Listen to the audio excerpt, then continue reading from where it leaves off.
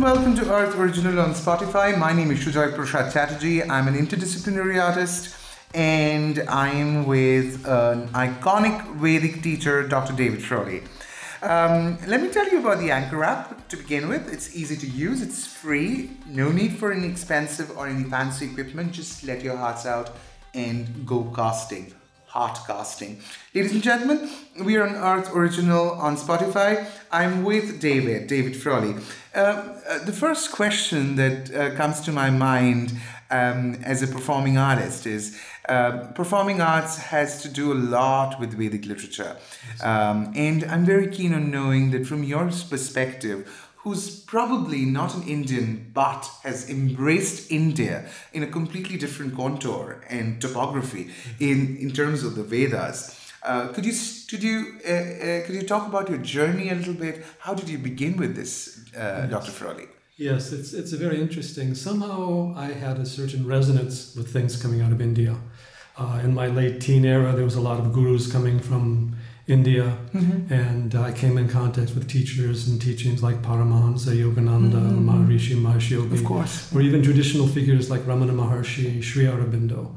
And their teachings and their personalities and their knowledge and their consciousness had a very profound impact. And then studying the philosophies, the literature, the yoga tradition, that also opened up new dimensions, because I'd already studied a lot of the Western philosophy, psychology, even the other religions of the world. And I found that this whole yoga Vedanta, Vedic approach to knowledge, self-realization, truly resonated along with ideas, karma, rebirth. I think knowledge is the basis of any discourse or philosophy. When you were embracing all this, and you were talking about these gurus who've influenced your outlook, your mind in shaping up your perspective on developing your own outlook of the cultural heritage of India, and now you're one of the most celebrated speakers at Earth, which is a culture quest, as the initiative. I am very, very intrigued to ask you what in the Indian religion diaspora that kind of drew you. What is your outlook to Hindutva? Yes. Well, I ended up in a very interesting position because on one hand, I was taking all these Vedic teachings to the West, introducing yoga, Ayurveda, Vedanta, even to ashrams, yoga centers in the West. And then coming into India, I was asked to speak about these things to the Indian audience, why they should preserve their culture, what its value happens to be, all of that. So I was caught in that dual role of taking it to the East and taking it to the West, both ways, to be kind of maybe a spokesperson or a translator of the tradition, which brought me into contact with many great teachers and teachings. And I was also maintaining a sadhana and all of that, so we can experience these things within our own consciousness and life, rather than having them just simply be some idea, some academic pursuit, or even some belief. And that I was also able to meet with most of the gurus teaching in the West and most of the gurus teaching in India, and get an understanding of the depth and variety of the tradition. While many people from the West would follow one guru or one teaching and not know the greater tradition behind it. And so based on that knowledge, my work was to emphasize how all these things fit together. That yoga, Vedanta, Ayurveda, even Jyotish, music, dance, Sanskrit, temples, all of these are part of a single cultural, spiritual heritage, something that's actually even beyond ordinary words and definitions, and learn to appreciate their interactions and interconnections, telling people in yoga they should learn Ayurveda or they should learn Vedanta, telling people in Ayurveda they should learn yoga, all of that to kind of sustain the interconnections and the integral nature of these teachings and traditions, to update them. But also I started off with the oldest Rig Veda, and to maintain connections back to the ancient rishis. Dr. Frawley, what is very interesting as a performing artist for me is, as I chat with you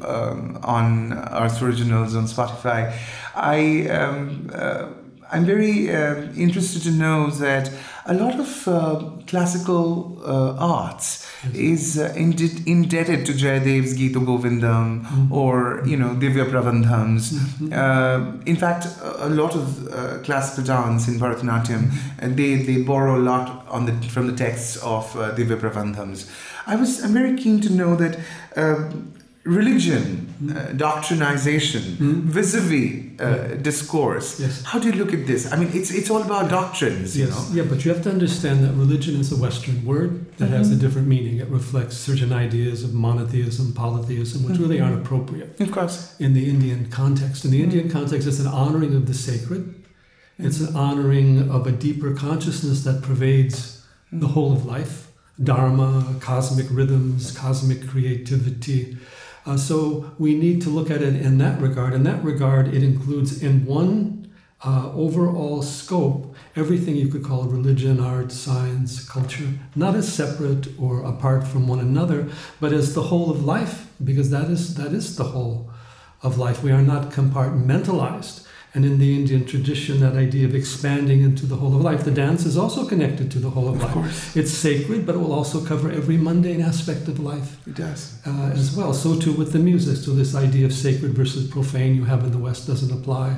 This idea of religion as simply a belief system or a doctrine doesn't apply. But there is the deep spirituality, the pursuit of the sacred within, the honoring of the divine in all aspects of nature, and also ultimately transcending outer names, forms, and words, yet while embracing all the beauty and abundance that we have in all the forms of nature. This is beautiful. It's very exciting at one level also. So, it shows that you're a Vedacharya, you're a Vedic teacher. We were just talking about this, Dr. Frawley. Yes. What is the divide between Indology and Vedic teaching? Yes, Indology was originally a term invented in the West for the colonial study of India, supported by the British. It also had certain cultural or political aims. And then it became a kind of a broader idea for the study of anything Indian. So the question is, to understand these teachings like Vedas, how can you really do it? So from our standpoint, you need to understand the teachings from within. For example, in all these Vedic and even Hindu things, everything is a sadhana. You cannot understand the performing arts, the music, or the dance simply as from an intellectual critique on the outside. So a lot of the Indologists have been looking at Vedic texts according to Western thought, whether it's mythology, whether it's anthropology, whether it's comparative religion, even politics, economics.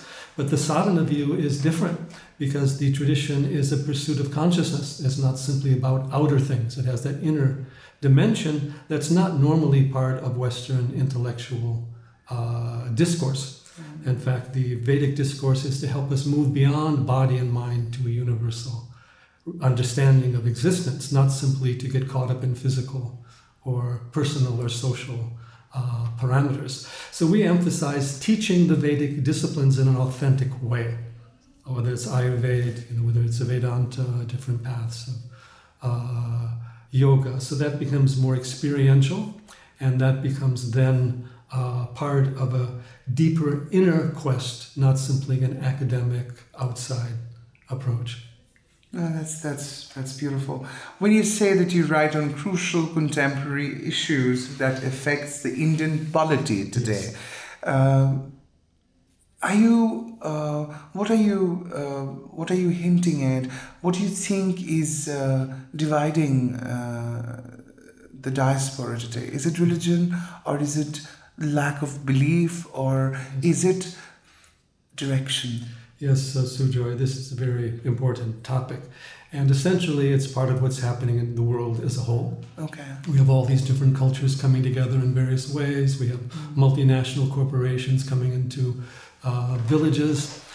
We have languages changing. We have cell phones going to children and they lose their own original language. So for me, the important issue is to preserve the civilization of Bharat and also to renew it according to its deeper values and its relevant teachings. For example, one can argue how much of modern science is in the Vedas, but the science of consciousness is better represented in the yogic and dharmic traditions than it is in modern science today. So it's a question of identity in India. There's only one India. We don't need India to become another state like the West, the Middle East, China, whatever.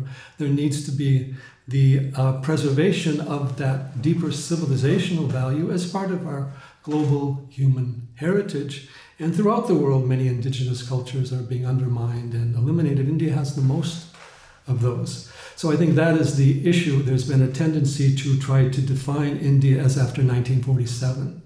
When the fact is the India that is Bharat goes back 5,000 years. It doesn't mean you have to be caught in a straitjacket. This is a very vast and diverse civilization. But to me, these civilizational issues are important, and educational issues, preserving these traditions, whether it's Ayurveda or yoga or all these different things, the music, the dance. You can see what's happened to Western music and dance. You can see the traditions going on here. So those are, I would say, crucial issues. There are social, political sides, because certain vested interests politically want to undermine that traditional culture and create something that's more Marxist or more progressive according to a certain idea. And so all this clash of cultures, civilizations is going on in India. And I think it's very important that India's role is understood and respect is given to the traditions, not blindly, but that there is a great civilization here that needs to be upheld and maintained. And it's not just a question of making India into another country like the rest of the world. Fantastic. Friends, you're hearing me. I'm Shujoy Prasad Chatterjee. I'm with Dr. David Frawley on Earth Originals on Spotify. I hope you have the Anchor app because it's easy to use, free, no need for any expensive or fancy equipment. Just speak your hearts out, cast your hearts out on Spotify. Dr. Frawley, as a journeyman in this little tete-a-tete that I am with you on, I'm very keen and very curious to know how you're presenting, or what in Earth 2020, a Culture Quest, which is a Z initiative, what would the audience expect to hear from you? What's your discourse in this in this forum is going to be? If you could talk to us about a little bit about that. Yes, Sujoy. It's a very vast forum from many topics at different sides. Okay. And I'm usually there to uphold the kind of this, I would say, hopefully more clear view of the traditions, whether here the Sanskrit language, we're discussing the foundation of the culture that way. There's also new insights as to ancient history. Now we're discovering that India may be the oldest civilization in the world. There's also relevance of traditions like Ayurveda. I've worked with Ayurveda, spreading that globally. We see how yoga and Vedanta has moved and worldwide. And so from my standpoint, I can perhaps give another view because I'm coming at it from a different perspective, and yet over years I've had a certain range of experience and communication that has been fairly rare, particularly for somebody born in the Western world. Friends, I'm on Earth Original on Spotify. I hope you have the Anchor app, which is easy to use, free, and no need for any expensive or fancy equipment. Just cast your hearts out on Spotify. I'm with David Frawley. My name is Shujoy Prasad Chatterjee. I'm an interdisciplinary artist. And Dr. Frawley, let's talk about how you handled the political divide. What were the challenges that you faced in this journey? Well, I started studying Rig Veda in the original Sanskrit. And when I did, I saw that it was portraying a history, a culture, a civilization very different than what historical commentators were saying. So I cataloged over 150 references to the ocean in the Rig Veda. And I came out with different books, Gods, Sages, and Kings, or Myth of Aryan Invasion. This was some 30 years ago, saying we need a new historical paradigm for India. But when I did that, I was immediately politically attacked by certain people, I guess you would say, on the far left, and kind of condemned as right-wing fascist, even though as a teacher of yoga, Ayurveda, and vegetarianism, all these things, we were heavily in the ecological movement. We were hardly there. So I saw the political divide going on in India, that there are forces that want to keep India after 1947 and not really honor the ancient traditions or turn them into museum pieces. And from that, I was also able to meet with a lot of groups throughout India, including RSS, VHP, but even Sadashiv Dange, a communist leader. So I was able to see the divide and the issues going on. And my feeling coming from the West is that the Indic traditions need to be preserved. You may need to reform them on some levels, that is fine. But this effort to throw them out, to discredit them, to deny them is certainly inappropriate, and it's not of any benefit for Indian civilization or for world civilization not to preserve these teachings. Because in my view, which is also the Vedic view, we as human beings are not just physical creatures. There's a deeper consciousness, divinity evolving through us that we need to bring into expression. And simple materialistic political ideologies can't do that for us. We need a deeper spiritual, yogic paradigm, and that's what you find in the greater dharmic traditions and in India's dharmic civilization overall. That's so beautiful. Keeping in mind these challenges that you faced, and the way that you have, as I said earlier, that you kind of developed your own perspective about the subject. How do you see global perspectives changing about Indian religion? Yes, Sujoy, it's very important. Now that India is rising and having more confidence in its own traditions, the rest of the world is simply accepting that. And we have to understand that India now has a much stronger foreign policy, much stronger presence in the world. And even though you'll notice that on, say, for example, this reintegration of Kashmir, there was some criticism inside the country and a little bit outside the country, but there was no global outrage at all. India was now accepted that is a powerful country, it can make its own destiny. And you'll see that this idea of India as its own center of civilization, people look up to India. Foreign dignitaries are happy to go to Kashi. It's not just a matter of India trying to be like the West today, but India is able to be as India. Yeah, so the Muslims were already anyway a part of the civilization. So, what I'm trying to find out from you is your perspective on how do you see this entire issue of communalism that is being bred? Well, this is very interesting because India, which is Hindu majority, is the most pluralistic, democratic country in the region. Right. And I wouldn't just say it, I don't like to use these just geographical terms, but there's an Indian civilization. It's because of this Bharatiya civilization. It's Hindu, but also Buddhist, Sikh, and even Sufi. Because of that, India does have this pluralism, this variety of teachings and practices. So there's much less communalism inside of India than outside of India in Pakistan, Bangladesh. And sadly, I have to say, traveling throughout India, I still see a lot of the villages and even the Hindus targeted by evangelical missionaries with lots of money from overseas. We don't actually have a situation in which, in fact, overall, there's freedom of expression everywhere. And there are actually, even insurgencies or even separatist movements going on. Mm. So I don't see India as a monolithic majoritarian state, and I think that's a totally wrong perspective. India is a vast and diverse, but it has a cultural identity that needs to be preserved. It can accommodate many different groups. But this whole approach on consciousness, self-realization, all the freedom of music, art, expression, India doesn't need to become another Saudi Arabia, it doesn't need to become another China, it doesn't need to become another Germany. There needs to be the preservation of the essence of Indian culture and civilization. And I think that can be done without being communal. At the same time, sometimes the communal bogey that's raised is false. Because when people have pride in India, I'll tell you, when I first came to India, if you were to say you were a Hindu, they would say, no, I'm not a Hindu.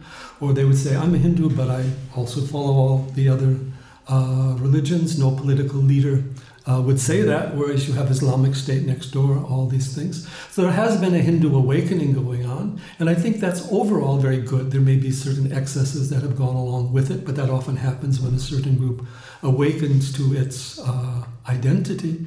So I think that needs to be acknowledged. Take, for example, Persia. Iran is only 60% Iranian. you have all the other ethnic groups there as well.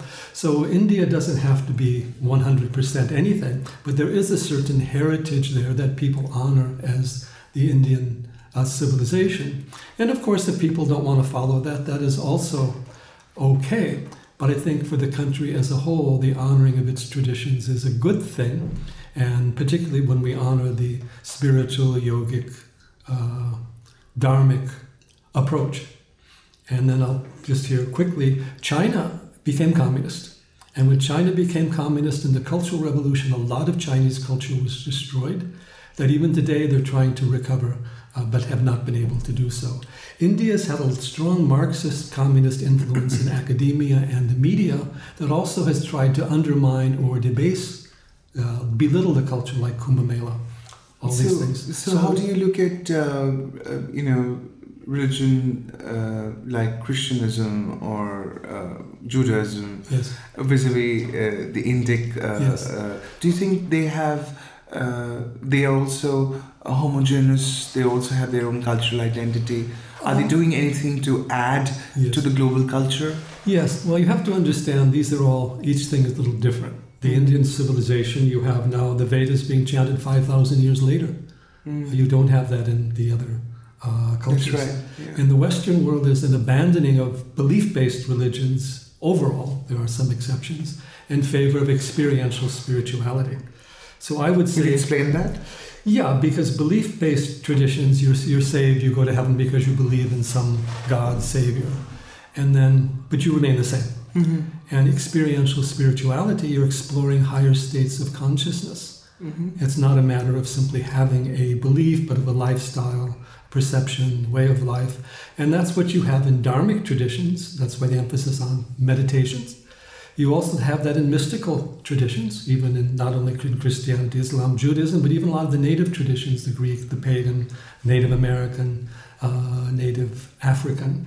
So our point is that we need to move more into that experiential spirituality and honor that wherever we find it. Of course. But it is not part of a global missionary business. I know. And it's not it's honoring culture.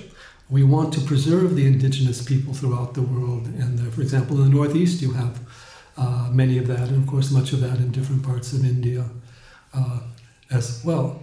When you talk about indigenous people, when you talk about indigenous arts, anything that is indigenous needs support to survive. Yes.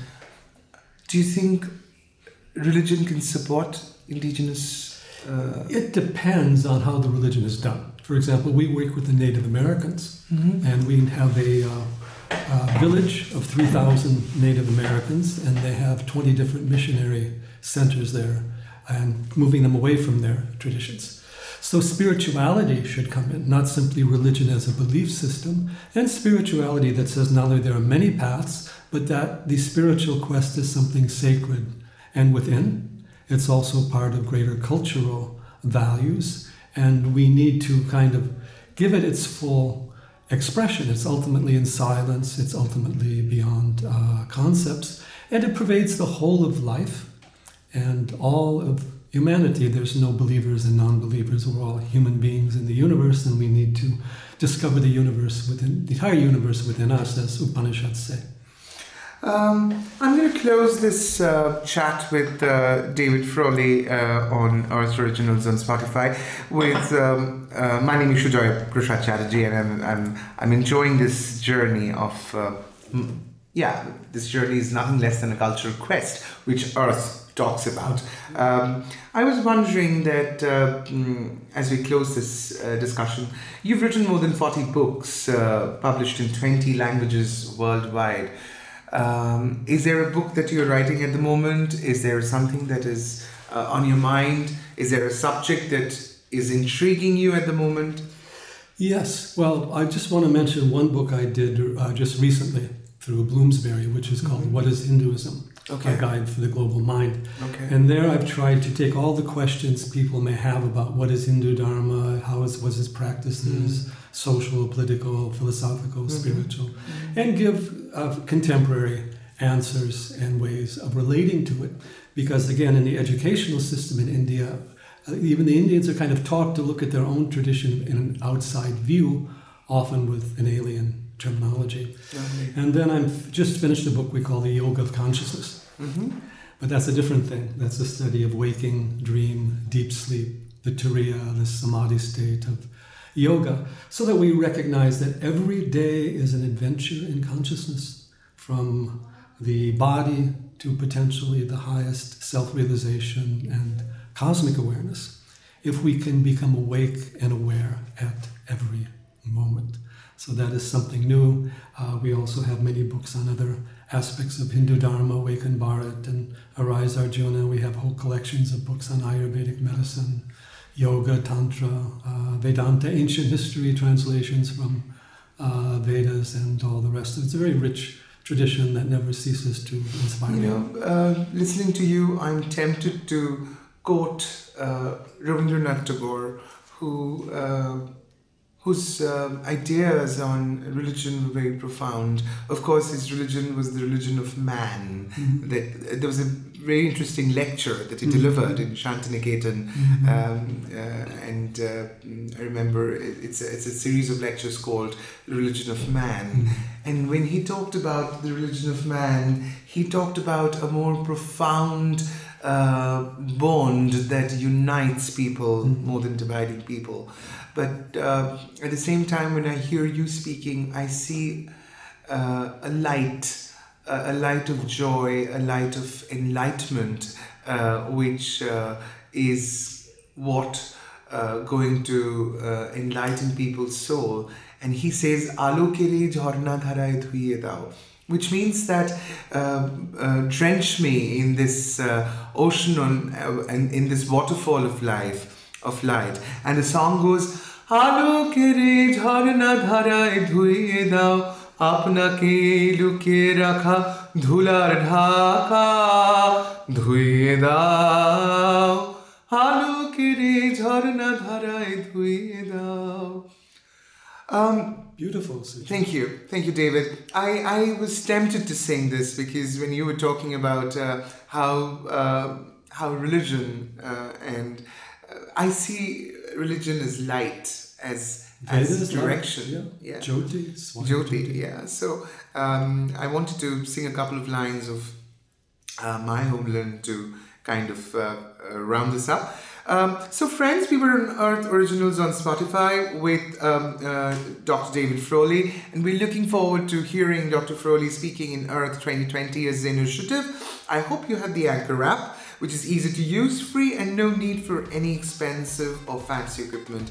So friends, keep casting your hearts out on Earth Originals with Earth Originals on Spotify. Thank you, David Frawley, for your fantastic insight into culture, the culture quest that Earth defines so well. Kojo, kojo. Kojo, kojo. Kojo, kojo.